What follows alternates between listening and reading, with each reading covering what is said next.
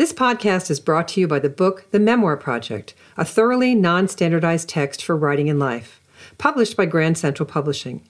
Recently updated and reissued in a new edition, it will teach you everything you need to know to write memoir. For more information, see the show notes or purchase wherever books are sold. Welcome to QWERTY. I'm Marion Roach Smith. Each episode, I talk to writers from all genres to discover what makes a good read.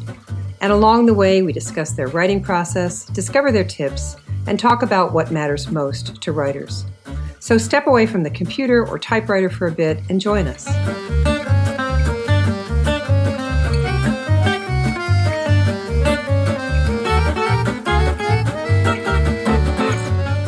My guest today is music journalist Andy Aladort, longtime senior editor and writer at Guitar Magazine, recognized worldwide as a guitar instructor and as a performer. He's been on the music scene for 35 years, and in that time has interviewed or written about just about everybody. He's toured and recorded with the bandmates of the original Jimi Hendrix Band and Stevie Ray Vaughan's band. Andy has sold over 1 million guitar instruction DVDs and teaches online as well as privately. He performs all over with his band, the Groove Kings, and he is the co-author, along with Alan Paul, of the New York Times best-selling book, Texas Flood, The Inside Story of Stevie Ray Vaughan. Oh yeah, and we went to grammar school together. Hi, Andy. Hi, Marion. Should we talk about Mrs. Fromm now or later? Oh, Mrs. Fromm. That was our kindergarten teacher. Our kindergarten teacher who was so kind, who was so incredibly Wasn't kind. she great? And she was fantastic. She got me through school. And it's a great curiosity to me to think about all those people we have traveled along with, all the talent that perhaps emerged from PS 94 and Little Neck Queens. I love to think about Mrs. Fromm and how maybe sitting under those desks, those under the desk drills that we engaged in during the Cuban Missile Crisis, all clear, or the talent show that we all participated in, or that dynamic art teacher we all had, and how all that goes into who we become. So let's start there. I mean, when and where? Because I might have missed it on the playground. Did you pick up your first musical cue to become who you are? You didn't miss it, but, my mom, Amy, my sister, who's good, as we were saying before we started recording for the show, my sister Amy Aladort grew up with and is the same age as your older sister Margaret, and they've stayed in touch over the years, and so they had a friendship, and Amy just reminded me that our mothers actually were good friends in the PTA at the time. So my mother, Marilyn Aladort, she had been a singer and actress in the 40s, late 30s and 40s. Her big production was that she was in Where's Charlie, where Ray Bolger, the Scarecrow from Wizard of Oz, was the star. And she was in a lot of, like off-Broadway and community theater productions with B. Arthur from Maude. And anyway, we had a piano in the house. She sang. She bought a guitar for me before I was born. In 1955, she bought the guitar, and I was born in 56. But, since we're talking about kindergarten and that art teacher, I was very, very into art. And starting in kindergarten, started to really exhibit, I guess, some ability in art, so much so that my mother started bringing me for painting lessons and all of this stuff. And art became my whole focus starting at about 5 or 6 years old. But when the Beatles came out shortly thereafter in February of 1964, when we were about 8 years old, I fell in love with the Beatles. And so the shortest answer is that I started to play guitar in 1967 at 11, but art was my main focus, and didn't really get serious about the guitar until I was 17. And I was already at School of Visual Arts, had started at School of Visual Arts in New York City in 1973 to get a degree in art, which is what I did. I got a Bachelor of Fine Arts. But so the music thing sort of right when I was starting college, I was also playing guitar for 6 or 7 hours a day, and so Wow. I was as happy as a clam. I had art all day long and music all day night, and Art all the time. Well, let's talk about art for a second in the largest sense, because I want to get to how you crafted this just great book on Stevie Ray Vaughan in a minute. But there's this idea of how we become artists, and you just given us a nice little skim across the biography of your artistic self. You're a musician and a writer and apparently a visual artist, and you've interviewed more artists than anyone I know. So you're the person I've kind of been waiting to ask this question of.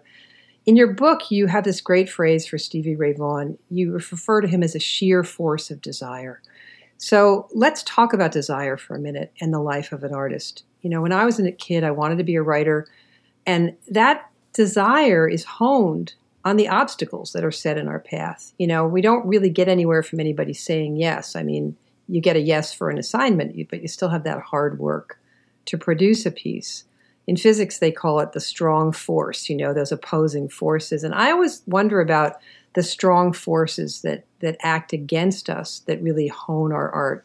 What do you think? What's the oppositional force to all the encouragement you got, or what really honed this great desire for you more than anything else, do you think? well, I would have to start with the opposite of that. Only because while you were talking, I was thinking about how, your father was a very successful writer, I believe, and Mm-hmm. Yep. I would imagine it was in your DNA to some degree. And speaking for myself, I felt like music and art was in my DNA from my surroundings. Nature versus nurture, but it was just there constantly. There was music, there was beautiful paintings in the house too. Both my parents, there were Picassos, they weren't original, but an awareness to all of these things and sort of the importance. This is a beautiful part. And then here's where the writing part comes in. For whatever reason, my mother was an English teacher, primarily teaching English as a second language. And so the English language was something that both my parents, my father was like a month shy of getting his PhD in psychology, and he just got sick of being in college. But avid reader, both of them. And when I was 7, my mom was giving me Great Expectations and Moby Dick to read.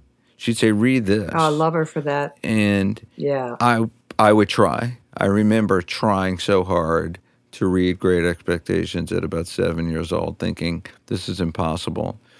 But I did skip 3rd grade and went from 2nd grade. Mrs. Ruther, who was so wonderful, and then spent 1 month with Mrs. O'Donnell, who was the meanest teacher in the entire school. And then went straight to Mrs. McDermott, who I had for 4th and 5th grade, who I liked so much I would call her mom by accident, which was embarrassing but endearing. Oh. She got mad, but she liked it. But anyway, the reason I skipped, this is ridiculous. Like I was raising my hand, trying to get her attention. I went, Mom. And she just looked at me like, oh my God. Marion, one day I was out sick, and I needed a homework assignment, and I knew she lived in Douglaston, so I got the phone book out. This is in like 4th grade. Oh, no. No. And 4th grader gets on the phone to his teacher. No. I call her up. Hi, is this Mrs. McDermott that teaches at PS 94? Yes. Yeah, hi, it's Andy Eldred. I'm in your class. What's the homework assignment? And she goes, don't you have a classmate that you can call? Yeah. And I went, good. Oh, yeah, I didn't think of that. But anyway, I skipped 3rd grade because on a reading test, they told me in 2nd grade that I was reading at 5th grade level. Now, whether I had a lucky day the day I took that test or in fact, my reading was advanced, I don't know. Yeah, they skipped a lot of us. They skipped my sister and they skipped me. Yeah. Okay. So you don't think there's an oppositional force. You think it's about encouragement. You think that it's about people getting behind you and bringing you along in terms of success. Well, That's interesting. I do think there I get are both answers to that. I do think there are oppositional forces, and I can talk about those too, definitely, in art and music. Mm-hmm. But I can't deny that I was so encouraged in art and music. And then it can't be downplayed that, the Beatles were such a force culturally that, like, the Brodas, who lived next door to me, and the O'Neills, who lived down the block, and all my friends, starting at 7, 8, 9 years old, like knowing all the songs on the new Beatle record the day it came out and being able to sing them was this sort of, badge of honor. So there was a competitive thing about being on top of it. And then we grew up at a time in the 60s where there was a lot of attention, and this started when I was younger and I started going to summer camp. The people that ran the camp were ex-Peace Corps people. So there was a lot of subliminal, I can't even talk, sorry, subliminal as it may have been, the connection between the civil rights movement and folk music was couldn't be denied. And the camp would take us to these folk festivals where Pete Seeger would play. And there was a camp that Janice Ian's dad owned that we would go to, and she was probably not much older than us. And so there was this real awareness, let's say by the time we get to 67, 68, of the importance of civil rights and the connection of the youth movement and what we used to call the counterculture, right, and art and music. And so... Mm-hmm. Yeah, music was going to clean up. We were really expressing that. We were going to clean up the world's problems, and we were singing about it. I think it was an extremely strong force of support. And then I was always interested in film, too. So the films, like the influence of European cinema on American films in the 60s, my parents, I guess they couldn't leave me home alone, so they would take me to, in Manhasset, there was this movie theater that showed all these crazy foreign films, like, Women in the art house Dunes. film, yes, absolutely. The art house, yep. So I saw all these crazy movies like Morgan and The Knack, and my dad took me to the Ipcress File at the Little Neck movie theater, like best Ian Fleming before Bond movies even came out. Right. And so, I don't know. They just hit me with all this stuff that was fascinating. And I brought up the cultural part of it because you couldn't, that couldn't be denied an awareness to the power of all that in 1968 and 69.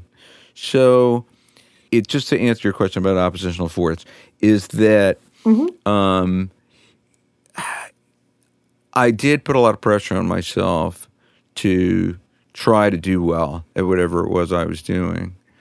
And when I first tried to go to college at 16, I went to the University of Hartford to try to get in the art school there and was turned down, thank God, and was, treated pretty poorly. And so I would definitely classify that as an oppositional force because it really made me feel like, well, I don't agree with them. And it made me want to work harder. So I think that's I think it's an important influence. Yeah, absolutely. And you've talked a lot about your parents, and I know that there's a great scene in your life where you're in the kitchen you're in your mother's kitchen in 1983, and a David Bowie song comes on, Let's Dance, and you thought it was Albert King on the record, I think. And well, you're exactly right. Yes, that's in the book. Yeah, sheer blues over it, essentially a disco track. And who was it, and what did you begin to be as you listened to that piece? Well, it was Stevie Ray Vaughan. That that my introduction to some new guitar player named Stevie Ray Vaughan, and the appearance of Stevie Ray Vaughan on that David Bowie track, the first single from that record, which ultimately became the biggest record David Bowie ever had. Guy sold a lot of records. Stevie's appearance on that track was the world's introduction to this new guitar player, Stevie Ray Vaughan. Eric Clapton is quoted in the book saying that he was in his car, the song came on the radio, and as soon as the guitar solo started, he pulled his car over. And he thought, I need to know who this is right now. Like, I don't want to know who this is like tomorrow or the next day. I need to know this minute. And he said he can only think of one other time that ever happened in his life, when he heard Duane Allman playing on The Weight with Aretha Franklin. Right. And so it's pretty powerful. And that was my introduction to Stevie. Yeah, you make the point that listening to that in your head, he and you shared a sort of musical taxonomy, that you heard your own musical influences in his playing. And we all know that feeling, like when we read somebody's work and it has a familiarity, or we bite into something and it tastes very, very much like home, or something that we would make. And late in the book, you quote Bonnie Raitt as saying that Stevie Ray Vaughan, quote, synthesized his influences and turned them into something so fiercely personal. And in terms of, so what happened in terms of purely biographical terms for you with him? I mean, did you just say, that's where I come from too, and this is who I'm going to follow? I think a lot of people are very nervous about those moments in life, and yet it seemed like it was a really big taxonomical moment for you, where you said, I'm in. This is my thing. I get this. This is where he ended up listening to all this music. I got to go someplace too. Maybe I'm reading more into it than not, but these are moments that frighten some people and awaken others. That's what it felt like to me, that it awakened something in you. Well, just so you understand, Stevie was only a little over a year older than me. He was born in October of 54, and I was born in March of 56. So it was a year and a few months. And, I formed my first band in 1974. So that's, almost 10 years before I heard Stevie Ray Vaughan. Already had my guitar and musical influences firmly in place. At the top of the list in 1974 were Jimi Hendrix and Ornette Coleman, who, are kind of, diverse, musically speaking. One is the the king of rock guitar, and the other is the king of free jazz. And really all I was listening to at the time was Jimi Hendrix, Cream, Ornette Coleman, and John Coltrane. I sort of refused to listen to anything else. Not bad. And I put a lot of pressure. You talk about oppositional forces. I put a lot of pressure on myself to try to learn how to play all that stuff and all their music. And in the case of Jimi Hendrix, it was extremely difficult. But I love that challenge every single day to try to get better and better and better at playing like Jimi Hendrix. And I mean, there's plenty of people who do it at least as well, if not better than I do. But I can tell you that when the guys who played with Jimi Hendrix, his drummer Mitch Mitchell and bass player Billy Cox, and when the guys who played with Stevie Ray Vaughan, Chris Layton, Tommy Shannon, heard my replications of Jimi Hendrix, they all thought it was Hendrix. They couldn't believe it was not Jimi Hendrix. Well, you have these DVDs out that teach us how to play. Like, my favorite of them is the Best of Jimi Hendrix Experience, Electric Ladyland. You teach us how to play All Along the Watchtower. Honest to God, if it wasn't for that song, I don't think I would have gotten through my teenage years. So you have over 1 million of these DVDs out in production that teach us how to do this. You've got Eric Clapton, B.B. King, Keith Richards, Jimi Hendrix. So that's pretty wonderful. As a writer, as a guitar player, you learned how to teach us. As a writer, you've learned how to teach us. This is a multi-platform life you've got, right? That's fascinating. And the writing thing, to go back to the Stevie Ray Vaughan thing in 1983, I had already been playing in bars since 1974, and so I was firmly established in my own mind and in my life and in my daily practices and everything I did as a guitar player and a musician. So when Stevie came along, I was happy to hear someone like that and interested in him. And so it wasn't a cataclysmic moment. But I have a line I like to say is Stevie Ray Vaughan made it okay to play Voodoo Child, which is just Jimi Hendrix song. He made it okay to play Voodoo Child in a bar. Because I'd been trying to play Hendrix's music in bars since 1974, and everybody would say, the guy died 4 years ago. Like, we're tired of that stuff. We don't want to hear it anymore. And, of course, I found out later from becoming friends with Stevie and getting to know him that he experienced exactly the same thing I did. But once he became famous, people were like, yeah, we like that. So then I could play, and can still today, play Voodoo Child in a bar, more because of Stevie than because of Jimmy. So Stevie did a wonderful thing by turning, Stevie did a wonderful thing, yes. He did a wonderful thing by turning the world back, musical world's attention back to very powerful music. And we'll talk about it all the time. And, of course, that includes all the blues heroes like Muddy Waters and Howlin' Wolf and Hubert Sumlin and B.B. King and Albert King and Freddie King.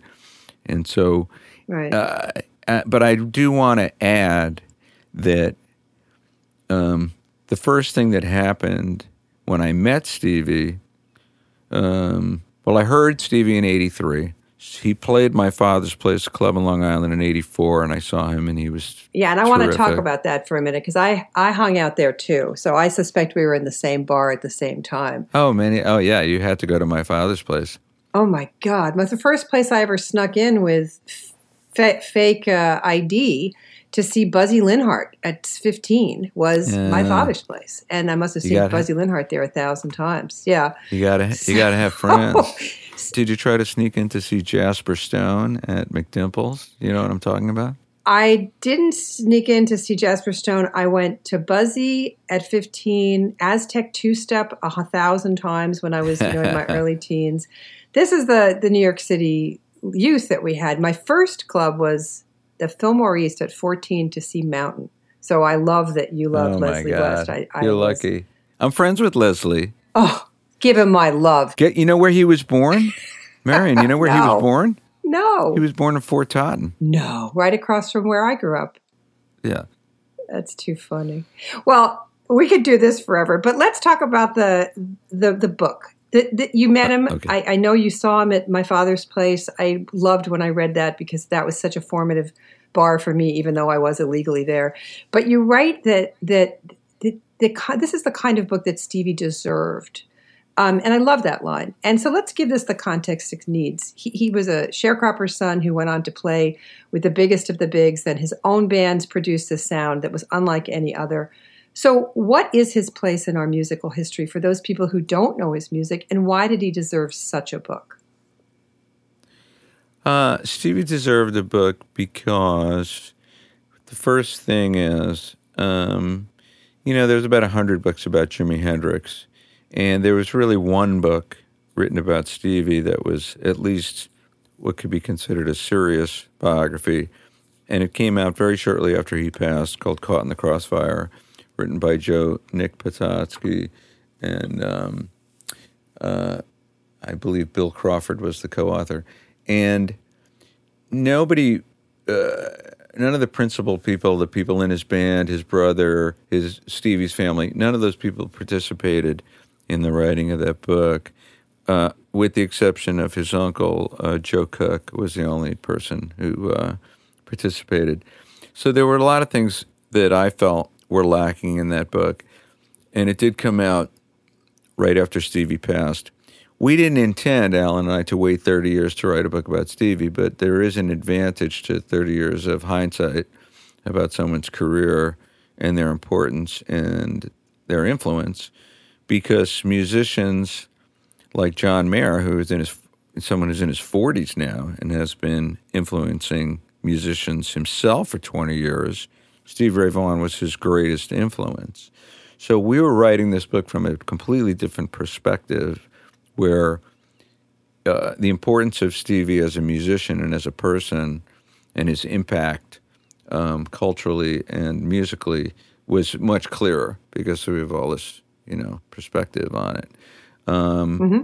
So there was really one book. So that was one reason that I felt, and Alan and I both felt, Stevie really deserved the book. But the other is a much simpler reason, is that I got to know Stevie, and he was a wonderful, wonderful person. And so for me personally, it wasn't like the task of writing a book about someone who's important historically for one reason or another, although he happens to be. I was also writing a book about somebody that I knew, who I had felt I had formed a friendship with, because I interviewed him a lot of times, and we'd sit around and play guitar.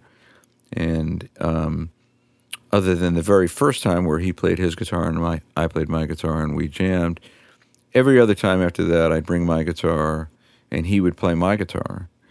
And the last thing he ever said to me about a month before he died was he handed me back my guitar after playing it the entire time we sat and talked. It was me and Stevie and his brother Jimmy Vaughan, the three of us. He stood up and handed me my guitar. He said, "Well, I still love your guitar." And and then subsequently after his passing, between 1990 and by the year 2000, those 10 years, I'd become very, very close with Chris Layton and Tommy Shannon from Stevie's band Double Trouble, and I was touring and recording with them. And so that played a huge part in my connection to Stevie and Stevie's life and his world and his friends. And Jimmy Vaughan, his older brother, I had met in 1989. So I had a real visceral connection to Stevie as a person that came from my own experiences with him, and then from becoming such close friends with those people around him. And that enabled us to write a book like this, to conduct 400 new interviews. This is not an exaggeration. Including his family, Stevie's family members, and Jimmy Vaughan himself, who it took 2 years to convince him to come on board, even though he knew me. The reason it took so long is because it's a very emotional thing for him, but I'm so thankful, we are so thankful that he did. And, I love Jimmy, and his contributions to the book are invaluable. So that's why I feel Stevie really deserved this book. He was a wonderful person. He was such a great person, along with being one of the greatest guitar players the world has ever known. You create this sort of 360 around him, which I found fascinating. A quote from him, a quote from his brother, from his cousin, his peers, famous rock and rollers. It's almost like a stereo surround sound, and I adored that. I think that's one of the reasons the book is just so widely and delightedly adored by people, because it's got this sense that you did, and it could only be through 400 interviews that you did that. But how do you, as a writer, get out from under your own love of the person? This is a tricky place for people. We always I was brought up at the New York Times, and we were always told, don't go in with any kind of intent. Don't assume the person is guilty. Don't assume the person is whatever. So how did you get out of your own way? Was it the reporting that allowed you not to make it an adoration of somebody who you really admired? Well, that's such a good question, Marion. In 2005, so a number of years before, I didn't even think about writing a book about Stevie Ray Vaughan until Alan Paul asked me, which I guess was in 2017. But in 2005, I was hired by Dickie Betts from the Allman Brothers to play with them. And the reason I bring that up is when you become close with someone who's extremely famous, something happens that you're not necessarily aware of immediately. You become very protective of these people because they're famous, and they're constantly being approached and sort of, in your mind, attacked by the outside world. And so I became aware of how protective I became of Dickie because we were friends. And so, thankfully, I already had an awareness to what it is to have too much of myself in the picture. But let's not forget, I started writing interviews with musicians in 1985, and I had a good 35 years of experience of doing that. So when I started doing that from the get-go, I knew a good reporter didn't inject his own personal feelings too much. And when I would read other people's writing, and they did, I hated it. And so a writer, a writer who never did that, Peter Guralnick, who is one of my favorite, if not my favorite, music historians, who wrote recently the wonderful book, Sam Phillips, The Man Who Invented Rock and Roll, which was supposed to be an autobiography co-written by Pete, and then Sam just didn't want to do it. And Pete said, I'm not, going to just let all this stuff sit here. So he finished it as a biography. But that's what I always loved about Pete. And a guy I got to meet, and this is just sort of incidental, but someone whose writing I always loved was George Vesey, who wrote for the Times. I love him. My father hired him. That's too funny. Did you ever meet him into George? A sports writer. He'd been, oh, sure. He'd been a religion writer, and my dad made him a sports writer, or he had been a sports. I'm trying to remember the order, but yes, I knew George, of course, at the New York Times. Yes, how lovely. I love George. Yeah, well, it turned out we had a mutual friend. So in recent years, last 5 years, I've hung out with George a lot of times. He lives in Port Washington.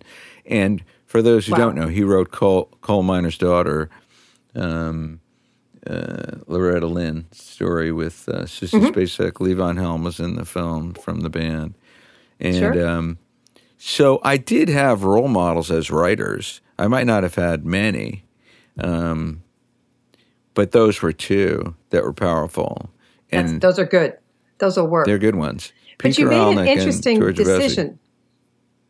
Yeah, you made a really interesting decision that I want to talk about as we start to wind this down, and that is, we've got this veritable who's who of America. All kinds of people show up in this book. You've got Stevie Wonder and Bonnie Raitt and Jackson Browne singing Amazing Grace at Stevie Ray Vaughan's funeral after he dies in this helicopter crash. He and his band die in the helicopter crash. You've got people and amazing choices of who to leave in and who to leave out.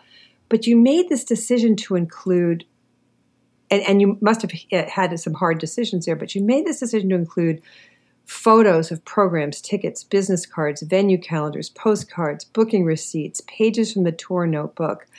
And my favorite thing that you do, though, is in the end of the book, after the epilogue, you put in this list of Stevie's gear, listing his guitars and where he got them. The amplifiers, the pedals, the picks, the note straps, and the strings are all annotated. How did you know that we would love that? Because I just went face down in the book when I saw that. And I'm not a guitar collector. It was the personal, Well, I'm so glad to hear that you like that, because there was, a little back and forth about whether we should include that, whether it was too, guitar head, and that, people that weren't guitar players too guitar would just head. go, people who weren't guitar players would go, this is all Greek to me, and, I don't really care. But I could tell you, I'm so happy to hear that. So whenever it was shortly after Stevie passed, I wrote a lot of different articles about Stevie. And one of them, I had the opportunity to do a really long, like 2.5-hour interview with Renee Martinez, who was his guitar tech. Now, Marian, I am a psycho for detail. So, given the opportunity, I asked Renee about every possible screw in Stevie's guitar, every tube, preamp tube. We weren't talking capacitors, but we got pretty down there to, a crazy level of detail. And Renee was happy to talk to me about those things. And great. So for guitar players, And Stevie had talked to me about some of these things himself, which was a lot of fun. Like that he had made this decision to replace all the speakers in all of his amps, 34 different amps, with Electro Voice speakers. And his wording that he used, he said, well, I just decided to spray all my amps with the same speakers, like spray paint. Which is a really bizarre way to say it. Anyway, so that's where how I was able to put that together, the details of each guitar, where Stevie got it, the strings, the picks, the pickups, the amps, the pedals. And I'm glad to hear that you enjoy that as well.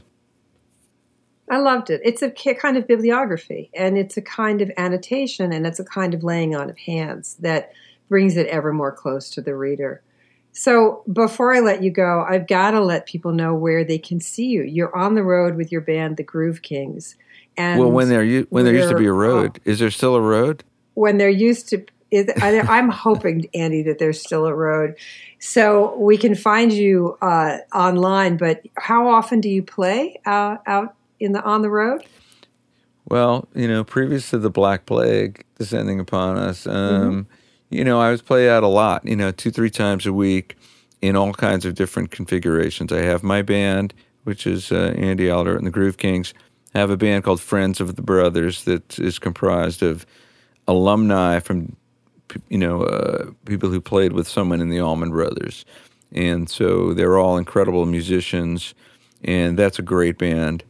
And I'll play solo gigs and duet gigs. And so I play, because I live in Seacliff on Long Island, primarily the tri-state area, New York, New Jersey, and Connecticut.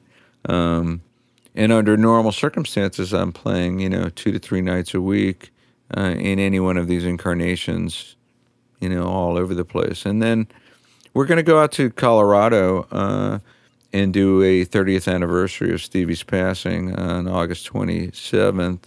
And that'll be a lot of fun. Alan and I are going out to... So with the release of the book, I started to do some Stevie Ray Vaughan tribute shows, too. And great. So those might be at the new My Father's Place, which still exists, is My Father's Place now, and or a variety of places. So people look on my Facebook page, Andy Aladort, or my website, andyaladort.com. They can find all the information about gigs. Once we get over this crazy phase we're in, and we can go back to some sense of normalcy. Great. Well, thank you, Andy. Thank you so much, Marion.